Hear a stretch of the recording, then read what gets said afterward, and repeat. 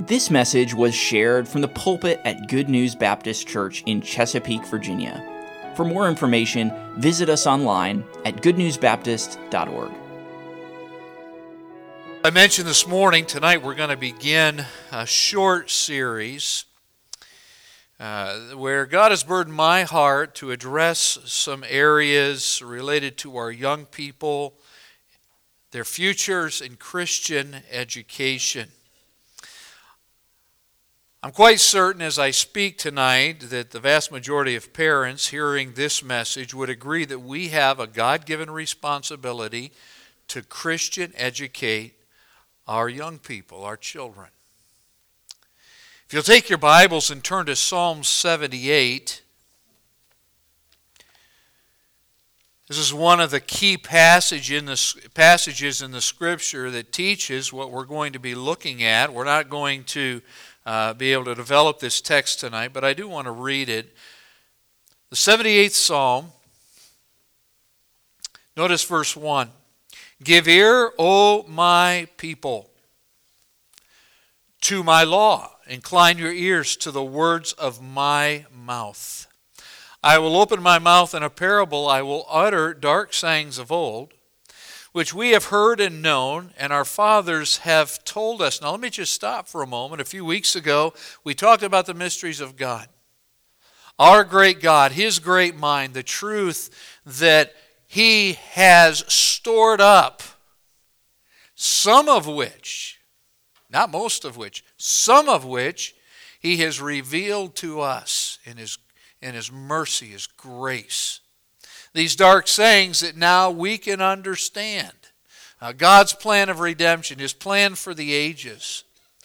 He's revealed those, and the writer here says, looking back, our fathers have told us these things. They've taught us what God has taught them. We will not hide them from their children, showing to the generations to come the praises of the Lord, of His strength, and His wonderful works that He hath done. How He established a testimony in Jacob and appointed a law in Israel. So God chose the patriarchs, not perfect men. And to mention Jacob here is just a reminder of God's grace. What a character he was. I can relate with him. But He established a testimony through Jacob and then appointed a law in Israel.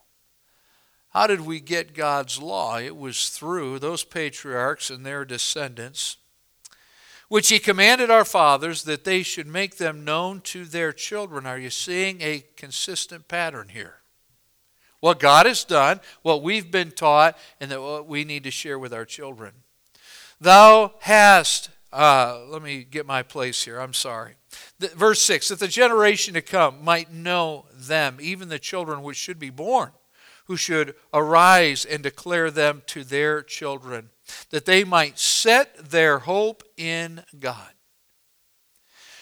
Our Sunday school classes for the children here, what is done in the youth group, it's not just to fill young people's minds with Bible facts.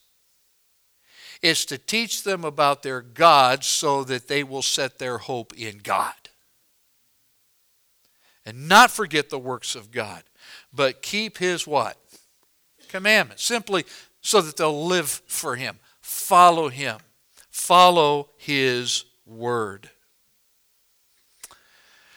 Our burden should be that by the power of God, our young people have an owned faith. Not just, well, this is what our family believes, this is what my parents talk about, but where each of you young people, having been trained and taught about your parents' God, you are willing to declare, He is my God and I will follow Him no matter what. And own faith. And by the way, you need to own that faith. Why? Because according to Psalm 1, it will prosper you. And according to Psalm 1, it will protect you for the glory of God. The blessed man does not listen to the counsel of the ungodly, nor stand in the way of sinners, nor sit in the seat of the scornful. But his delight is in what? the law of the Lord, and in his law doth he meditate day and night. Whatever he does then will prosper. He won't be like the chaff which the wind drives away. Imagine a life given by God to bless, and a life that can return glory to God, but that life ultimately being nothing but worthless chaff. That's the life that doesn't follow God. And yet, in spite of what we've just talked about, we're seeing a reality in the church that should be a wake-up call to pastors and parents alike. According to Steve Henderson, president of Christian Consulting for Colleges and Ministries, Inc., nearly 500,000 Christian high school seniors each year could qualify for admission to a Christian college. 500,000. Think about how that would add to God's army every year. If they owned their faith and they were just willing to follow God, trained to be the best they can be for Him, to do whatever God has called them to be. Sadly, of that 500,000, only 15% attend any kind of Christian college. Although only 15% attend Christian college, most professing Christian young people who graduate high school do attend an institution of higher learning. They do go somewhere to college. Henderson discovered in his research that, quote, most of the change in students' attitudes and behaviors takes place during the first year away from home. Then he says this: those attending public versus independent Protestant institutions, for example, experience nearly 4 times the drop in church attendance and 15 times the drop in overall spirituality. We've got a problem. What about secular private institutions? Well, we won't send them to a state school. We'll just let them go to a private secular institution. Here's what he found out as he surveyed that group. Students who choose to attend a non-affiliated independent institution, including secular private, state, Presbyterian, and Catholic-affiliated institutions, appear to experience the largest decline in overall religious commitment. Well, we'll just send our kids to Purdue. Please don't. Marquette, Milwaukee, we lived there. Please don't.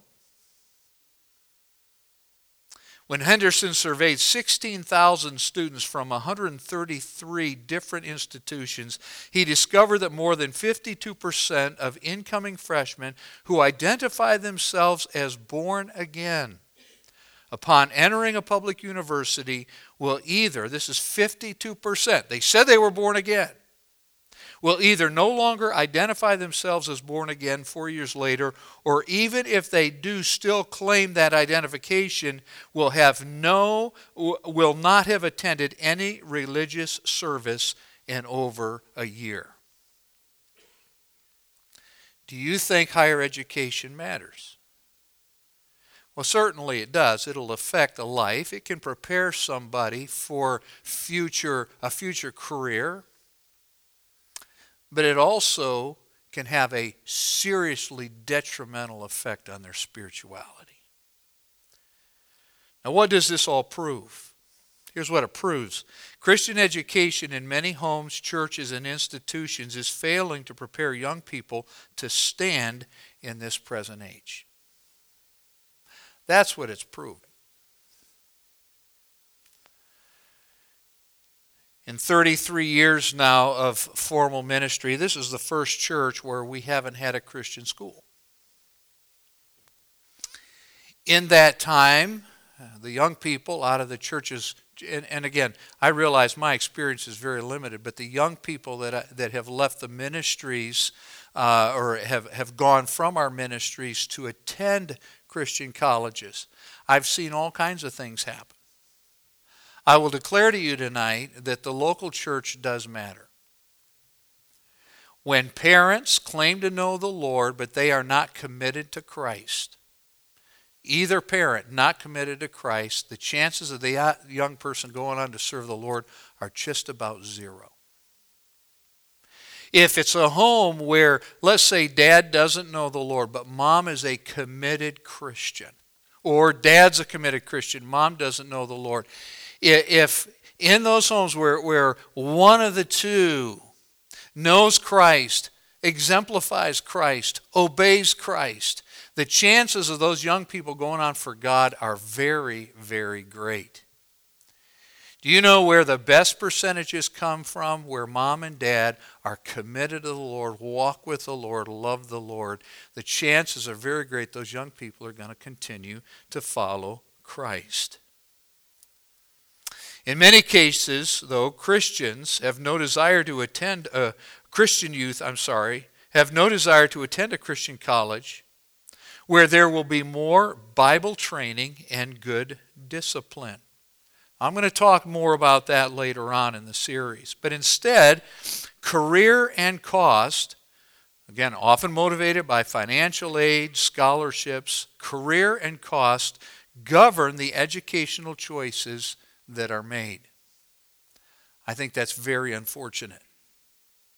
We must realize that in many ways, teenagers are still children when they leave for college. They are in the process of moving from being controlled by parents to self-governance. And they are moving from what Henderson calls an imposed faith to an owned faith. Now, you young people living in your parents' homes, praise the Lord for the guidelines that they have for you. You're going to go to church. You're going to do proteins. I'm going to ask you every day, have you had your God and I time? And no, you can't be with those friends. You need to choose better friends. And we're going to give you this guidance because we want our faith to be your faith. We don't want you to be spiritually shipwrecked. But the key is Christian educating so that the imposed faith then becomes an owned faith. And I confess that is not easy for parents, especially in a world that hates God. And sometimes even in churches, I don't think it's this way here, but sometimes in churches where you kind of stick out if you believe things too. Christians today must understand that if Christian education is to succeed, God will have to enable the church, the home, and the means of education to fulfill the same purpose, and that is to help young people have an owned faith before they leave home. Now, this is going to cost us something, and that's going to require more than dollars. Okay? What is it going to cost us? I've entitled this message, The Real Cost of Christian Educating Our Kids. The real cost. Now, God promised to supply our needs, so God's going to meet the financial need wherever He leads them to train, what He leads them to do. Okay? But if they're going to pursue the Lord's will, and if they're even going to have a heart to train to do whatever God has called them to do, there is going to be a personal sacrifice that dad needs to make, that mom needs to make, and that frankly a church needs to make, because even as young people come to our services, they're watching your example and mine. They're seeing our testimonies. So let's go over now to Daniel, the first chapter. If you're reading through the Bible, you just read through Daniel. What a blessing this testimony is. But in Daniel chapter 1, you'll be reminded of this story. In the 3rd year of the reign of Jehoiakim king of Judah came Nebuchadnezzar king of Babylon unto Jerusalem and besieged it. Now this is the first time that he besieges it. There's going to be a second time when Jerusalem will be destroyed. The Lord gave Jehoiakim, the king of Judah, into his hand, with part of the vessels of the house of God, which he carried into the land of Shinar, to the house of his God, and he brought the vessels into the treasure house of his God. And the king spake unto Ashpenaz, the master of his eunuchs, that he should bring certain of the children of Israel, and of the king's seed, and of the princes. So not everybody was taken captive this round, but certain ones, children in whom was no blemish, but well-favored and skillful in all wisdom and cunning and knowledge and understanding science, and such as had the ability in them to stand in the king's palace, and whom they might teach the learning and the tongue of the Chaldeans. Let me just stop for a moment. They were looking for smart kids because they're going to teach them their worldview, along with what they understood from science, their gods. Okay? They're going to make them Babylonians. And the king appointed them a daily provision of the king's meat and of the wine which he drank, so nourishing them 3 years, that at the end thereof they might stand before the king.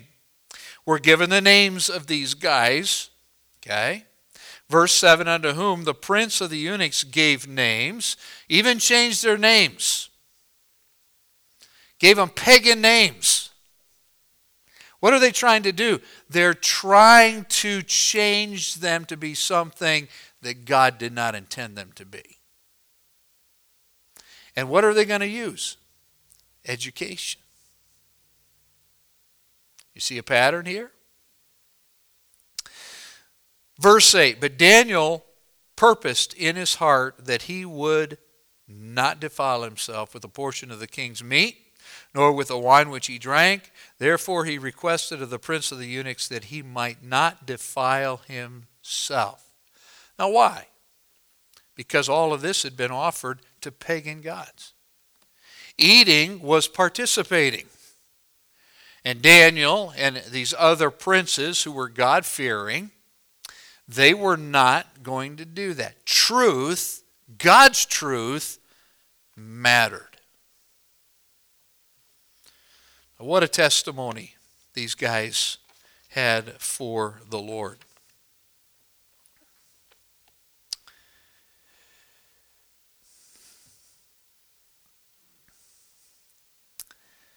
We're not told how many Jewish princes were carried into captivity in Babylon.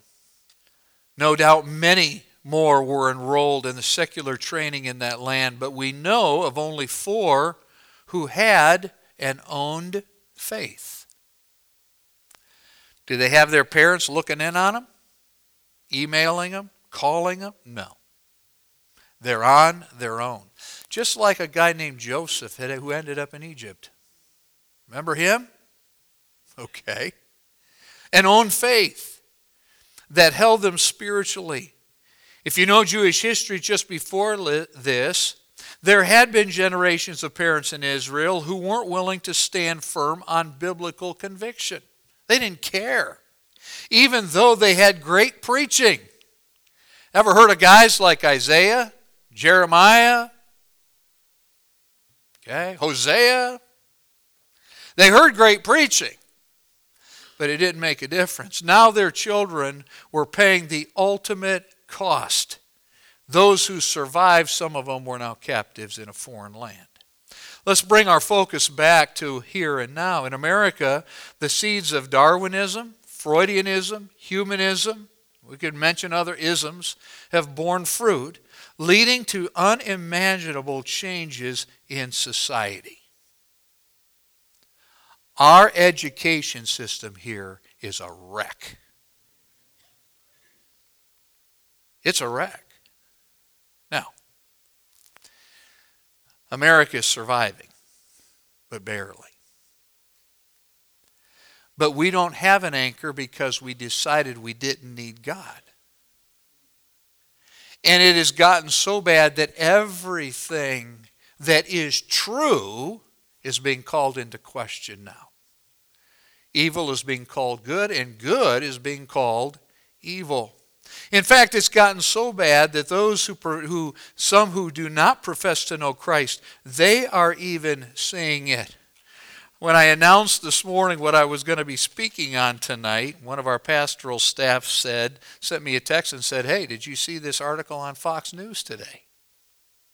I hadn't, but here's the name of the article. Here's what it's entitled. Mother of New York City heiress paid deprogrammer big bucks after daughter brainwashed by college's woke agenda. An unsaved mom hired a deprogrammer to help her daughter start thinking right again when she got out of a secular college. And it goes through and it talks about, now she can afford to do this. She's a pharmaceutical heiress. But she hired a deprogrammer after believing her daughter had been brainwashed by attending an all-female elite liberal college that left the young woman totally indoctrinated and estranged from the parents who raised her. I left school very anxious, very nervous, this daughter writes, very depressed and sad. This daughter, now 29, recently told the New York Post, "I saw everything through the lens of oppression and bias and victimhood. I came to this school as someone who saw everything equally, everyone equally. I left looking for injustice wherever I could and automatically assuming that all white men were sexist. My thoughts were no longer my own." That's her testimony. Now, the deprogramming worked. By the way, she only spent $60,000 a year to go to this elite woman's school. And now the parent is paying a deprogrammer to deprogram her. I could go on. You can go look at the article yourself. But even the world is recognizing this. Whether we want to admit it, the change in society has also affected many Christians who have become like the world in varying degrees. Since fitting into the world is an unspoken tenet of the modern church growth movement and many colleges and universities, we just have to fit in. The appetite of many Christian young people for the world is only going to get stronger. Now, those who strive to teach children to internalize Christ's likeness and not be conformed to this world will experience the following. And again, this is some of the cost, some of the sacrifice of truly educating our kids. If you truly try to do that, thus saith the Lord, here's truth. Internalize it. This is where we stand. Christ was rejected by the world. Jesus said, if you follow me, they're not going to love you either. And when young people are willing to internalize this and parents are willing to sacrifice and take this seriously, here's what we can expect. First of all, the attack by Satan. Think back to Daniel. In his day, when Satan couldn't corrupt the Hebrew children internally, then he just tried to destroy them physically. As I read through Daniel again this year, reading through my Bible, it struck me when three of these Hebrew children, these princes, are thrown into the fiery furnace, one's missing. Who is it? Daniel. Bible scholars think he was out doing the king's errands somewhere in the empire, but he wasn't around. There were three who were thrown into the fiery furnace. Did they survive? Yes. Had they internalized their faith, "O king, we're not going to be careful to answer you in this matter. Our God said we're not to worship idols. If we die, that's okay. We're not going to bow down to your image. And oh, by the way, we also believe he's able to deliver us." And the whole time they're having this conversation with this king who is absolutely full of himself, he gets so red hot mad that he makes those furnaces so red hot that the soldiers who throw these guys into the furnace, they self-combust. That's hot. Yet these guys are walking around in that fiery furnace, and Jesus joins them there for fellowship. And Nebuchadnezzar, didn't we throw 3? I see a 4th, and it appears to be the Son of God. All right? Now, did Daniel escape? No. The empire is overthrown. Now the Medes and the Persians are in charge. And the princes who have seen Daniel's testimony, the testimony of these other guys, they hate Daniel. The only thing they can find to accuse him about is related to his faith, is the way he follows God. And so they get the king to sign this decree that for 30 days you can't pray to anybody but to the king. So he had the same problem Nebuchadnezzar did. He thought he was a god. What happens to Daniel? Well, he just goes back to praying. He's thrown into the den of lions. And does God spare him? Absolutely. All right. We cannot dismiss Satan's efforts to derail effective Christian education in our homes, our churches, and our institutions. It's part of the sacrifice. Also, we need to expect this: abandonment by those who profess faith in Christ but don't agree with a thoroughly biblical worldview. Do you know there are people that like to call themselves Christians, they just don't agree with all the Bible? Isn't it true? Well, that's Old Testament. That's legalistic. That's whatever. No, it's Bible. It's Bible. Shadrach, Meshach, and Abednego were not the only Jews before Nebuchadnezzar's image in chapter 3. They were just the only ones who refused to bow. There were a lot of Jews out there that went to their knees. In a similar way, many Christian families, churches, and institutions that uphold a biblical worldview are looking around and finding that their numbers are dwindling. We are up against this attitude that Christians have to change with the world in order to reach the world. But this attitude only betrays the reality that many Christians have bowed before the idols of secularism, intellectualism, and narcissism. Not partaking of the king's meat will seem extreme and eccentric. Unless, of course, a person knows the Scriptures and hasn't forgotten that following the God of heaven means that you will be holy and different, because old things are passing away and how many things become new? Are you sure it's all things or just some things? God said all things become new. Well, we just don't want to be too different. That is not the attitude in church history from separatists who love God. It's the attitude today. Well, we don't want to offend. Well, we shouldn't be offensive, but you know what? The truth is going to offend. Jesus offends. Where's your loyalty? Truth will be the only thing that matters, even if you have to stand alone. It should be that way. There are so many things today that are being said about racism, about gender, and so on. You know what? It's easy to cut through all that. Thus saith the Lord. Here's the truth. It may sound old-fashioned, but here's the truth, and here's where we stand. Church family, including you parents and grandparents, this will be the true cost of Christian educating your children. So let's close tonight with some practical helps needed to accomplish our calling of Christian educating our young people. If you'll turn with me to James chapter 1, and here's where we'll close out this evening.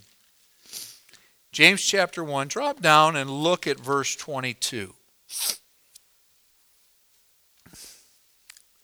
James 1:22, but be ye doers of the word and not hearers only, deceiving your own selves.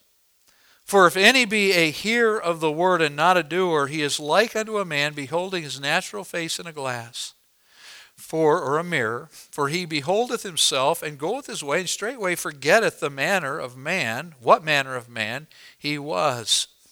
But whoso looketh into the perfect law of what? Liberty. Now let's just stop for a moment.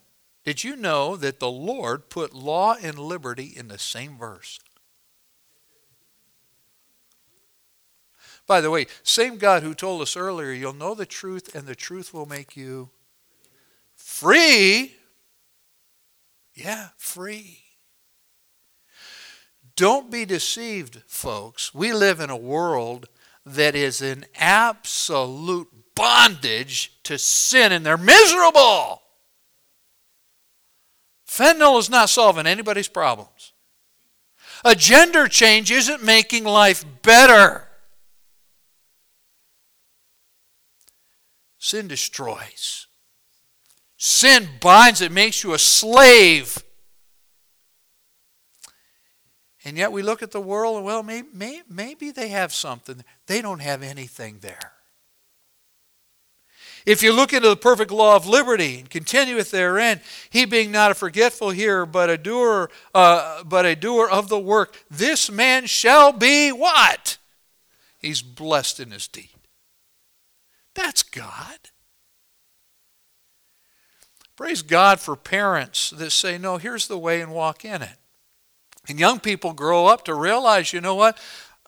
Mom and Dad were right. Because if we're left to ourselves, we bring shame on ourselves. We self-destruct. Praise God for parents willing to lay down guidelines and say, here's the way, walk in it. It's liberating. I fear that we're missing, or that we're raising deceived young people in some of our Christian homes, and that they know what it is to be a hearer of the word but not a doer.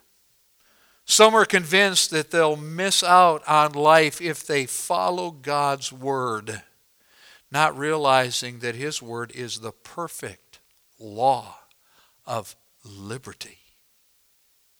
It leads to blessing, verse 25.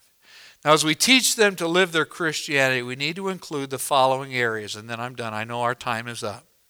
There are 3 areas that I see here in the text, and we're going to develop these. And I want you to write these down. You can put them in the margin here in your Bible, but make a note on your phone, whatever, okay? Send yourself an email. 3 areas that we're going to have to focus on in training our young people, Christian educating our children. First of all, write down the word, note the word logos. Logos is the word for word. All right? Logos. And own faith requires that a young person be able to define what God says. What does God say? One of the most helpful questions that you can ask your young person, mom, dad, grandparent, when they're deciding to do something, just say, stop. What does God say? Oh, you don't know what God says? Well, let's talk about what God says. Because that's the way that leads to life. That is the way where you stay under his protection. It doesn't matter what other voices are saying. What does God say? Now, based on what God says, that is what God says to think. Don't be just a hearer, be a what? A doer. Think this way. Philippians 4:8, whatsoever things are true and honest and just and pure, and it goes right. Think these things. Well, that's restrictive. Oh, but that's the way to think. And if you just back up in that passage, it's also the way that has to have peace that passes all understanding. What does God say? Think it.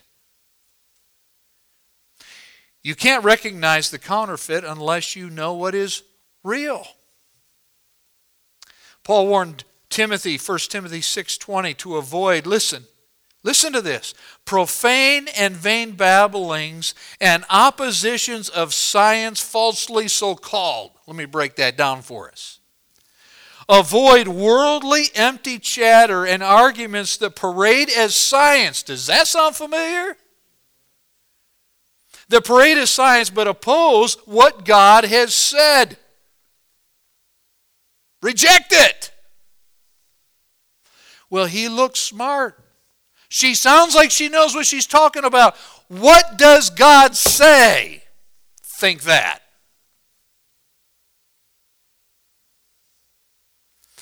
Logos. Now, logos must be accompanied by a second word, ethos. Logos and then ethos. What is ethos? It's the governing principle that produces a strong inner man or woman. Ethos. Within man's flesh there dwells no good thing, Romans 7:18. In order to please God, a believer must have a governing principle that is none other than the governing person of Jesus Christ's Spirit, the Holy Spirit. Governing principle, governing person. Young people who will serve the Lord and stand for Him need more than just strong inner character. Eventually that's going to fail you. They need to know the realities of the indwelling Christ. As a product of Christian education, and again, I thank God for the Christian education I receive. I'm so thankful for the sacrifices my parents and the spiritual leaders in my life made. But I have to confess that I didn't hear the truths of sanctification and the Spirit-filled life until I was an adult. I was a college student. That's too late. Try harder is what I heard, but in the flesh that doesn't work. It didn't work for me, and it won't work for today's Christian young person either. Many of you know who Jim Berg is. Many of you have read Changed into His Image. When he came out with that book, I remember a conversation that I had with my mother, who's probably listening tonight. And she said to me, "Son, I wish they'd come out with this book 20 years ago." How are we going to have ethos, a strong inner man? It's going to be when we're yielded to the God-man, Jesus Christ, who lives in us by His Spirit. When a young person's new man and renewed mind are controlled by the Lord, he or she cannot be moved from what they believe from Christ. We need young people like Daniel who will say, "I'm not going to defile myself." Well, it's just food. It's just meat. Okay? No. Because if I eat that, you think I'm participating with your idolatry. No, thank you. By the way, that's a New Testament principle too. Or everyone else is saying, well, there may be some legitimacy to this and these theories that are out there. Well, maybe there is a little evolution that took place back in Genesis. No, there's not. No, there's not. No, here's what God has said, and here's where I stand. And I'm not trying to be belligerent or nasty or mean, okay? I care about others, but the fact is I care more about what God says. Ethos. We need men like Joseph. How could I do this great wickedness and sin against God? No. Along with logos and ethos, then we need pathos. What is that? Well, we need to be passionate and have aroused feelings when it comes to the things of God. Many are concerned that there is not a heart for God in many of our Christian young people. And this is where, in preparation for the message tonight, God just again smote my heart.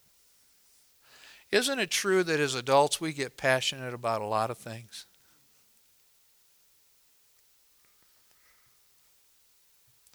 But do we get passionate about the things that really, really matter?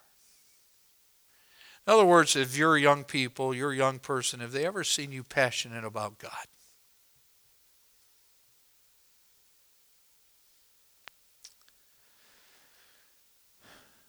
What our young people really need to see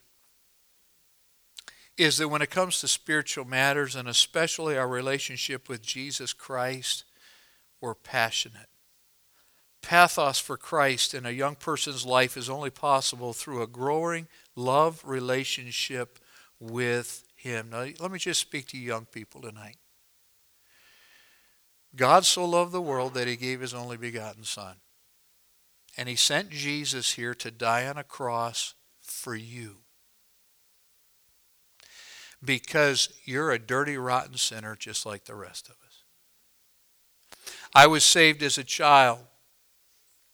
I did not realize how absolutely depraved I am in the flesh. The older I get as an adult, the more and more I understand I needed salvation because I deserved hell. I know what this flesh is.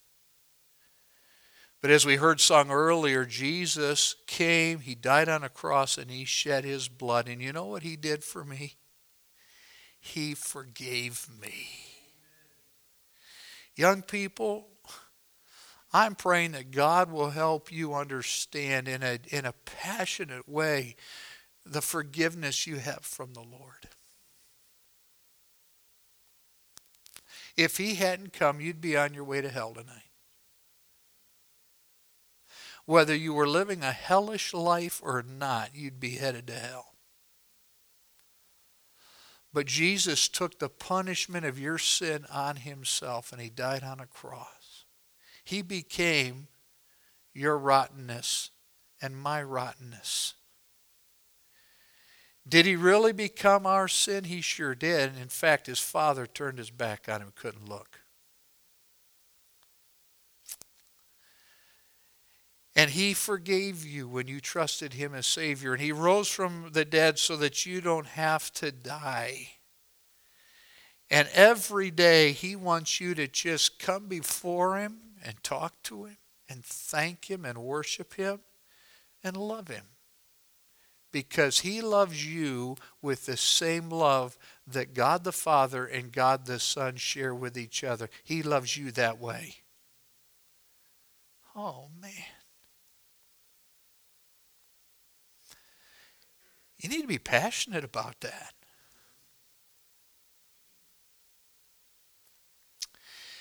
And in these days when it is easier to be passionate about it, learn to walk with God, because I believe the time is coming where you could pay dearly for what you claim to believe from the Bible.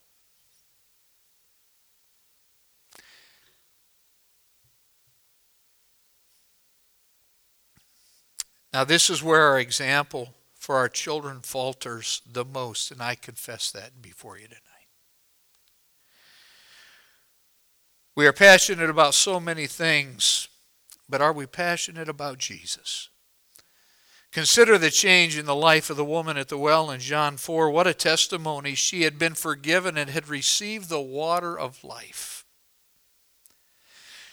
Then she ran into Samaria and excitedly told those who had shamed her, avoided her, and used her that she met a man that told me everything I did. Young person, you may have been saved at age 8. You may live to be 80. But you will battle the flesh every day of the rest of your life, and your sin debt is just as serious as the man who was saved at 40. Half of his life was a life of sin as an unbeliever. When a Christian, young or old, understands how great Christ's forgiveness was and then walks in fellowship with Jesus, his or her passion for the Lord will grow to where they are willing to show it no matter what others think. And I'm praying specifically, and I would say to the adults in this church, you need to pray specifically that these young people will learn the Word, think the Word, that will be their core about how they live, and that they'll be passionate for the things of God. By the way, that is Christian education.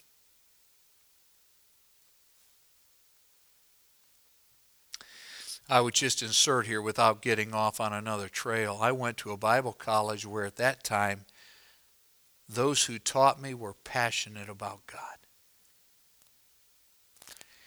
And I have never been able to get away from that.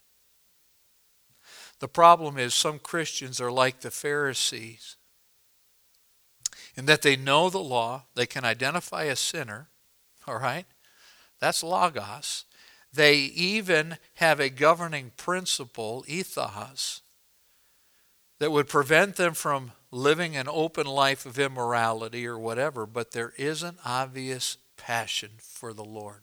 They lack the pathos. And you young people can give right answers. You can live clean lives. But that may not be God in you doing a work.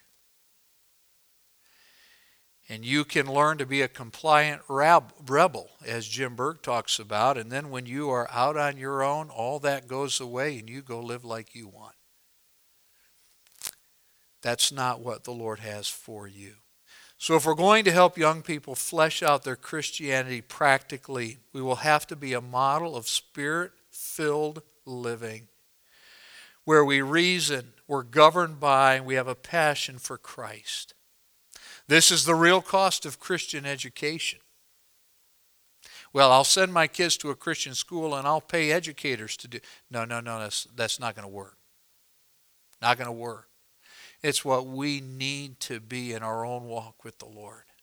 It's what our young people need to see in us. And if we allow the Spirit of God to use us and our children leave home with an own faith that causes them to stand like Daniel, like Joseph, the sacrifices of Christian educating our children will have been worth it all. I'm speaking to young people tonight that you do have a testimony. Thank God for you. Some of you are courting. Marriage is probably in your future. What you are now matters because it's going to be the kind of parent you will be. And going back to Psalm 78, this is our responsibility to continue to produce godly young people here. It does take a church. That's why God's plan is for this to be the church age. This isn't the camp age. This isn't the Christian school age. This is the church age. Whereas parents, we walk with God personally, and then in an environment of a Spirit-filled congregation, young people are taught the Word of God. They get to see it, they own it, and they go on to serve the Lord from the heart. May God help us to be willing to sacrifice so that we Christian educate our young people in a way that pleases God. Let's stand together. Father, thank you for your word. Thank you for the examples in the Scripture. Lord, we are faced with a great challenge. It's a challenge, a responsibility we cannot fulfill alone. We need Spirit enablement. And Lord, as we close the service tonight, Father, would you help every adult here, every parent, grandparent, to recommit themselves to Christian educate the generations behind them, children, grandchildren, great-grandchildren. And Lord, where that needs to start is by our example, that we are passionate in our love for you, Lord, and our walk with you. Lord, forgive me where I haven't been passionate for you. Lord, forgive us when other things seem to be more exciting and more important than you. And Lord, would you enable every parent, grandparent, to make a difference as they impart truth to these precious young lives, this stewardship that you've given us sitting around us tonight. Lord, when we get to our homes, help us to take time to talk to you about these things. Husbands and wives, parents, to discuss this with each other. And Lord, would you send out of our midst here Daniels and Josephs, Hannahs, those that will serve you no matter what. Please keep us safe as we head to our homes this evening. We love you, Lord. Oh, for grace to love you more. In Jesus' name, and all God's people said, amen. Thank you for listening. If you have questions about your relationship with God, or you would like to know more about the ministry of Good News Baptist Church, you can visit us online at goodnewsbaptist.org or call us at 757-488-3241. We trust your heart was challenged as you listened, and we want to encourage you to share this message with others. May the truth of God's Word be your guide as you strive to follow Christ and make Him known to others.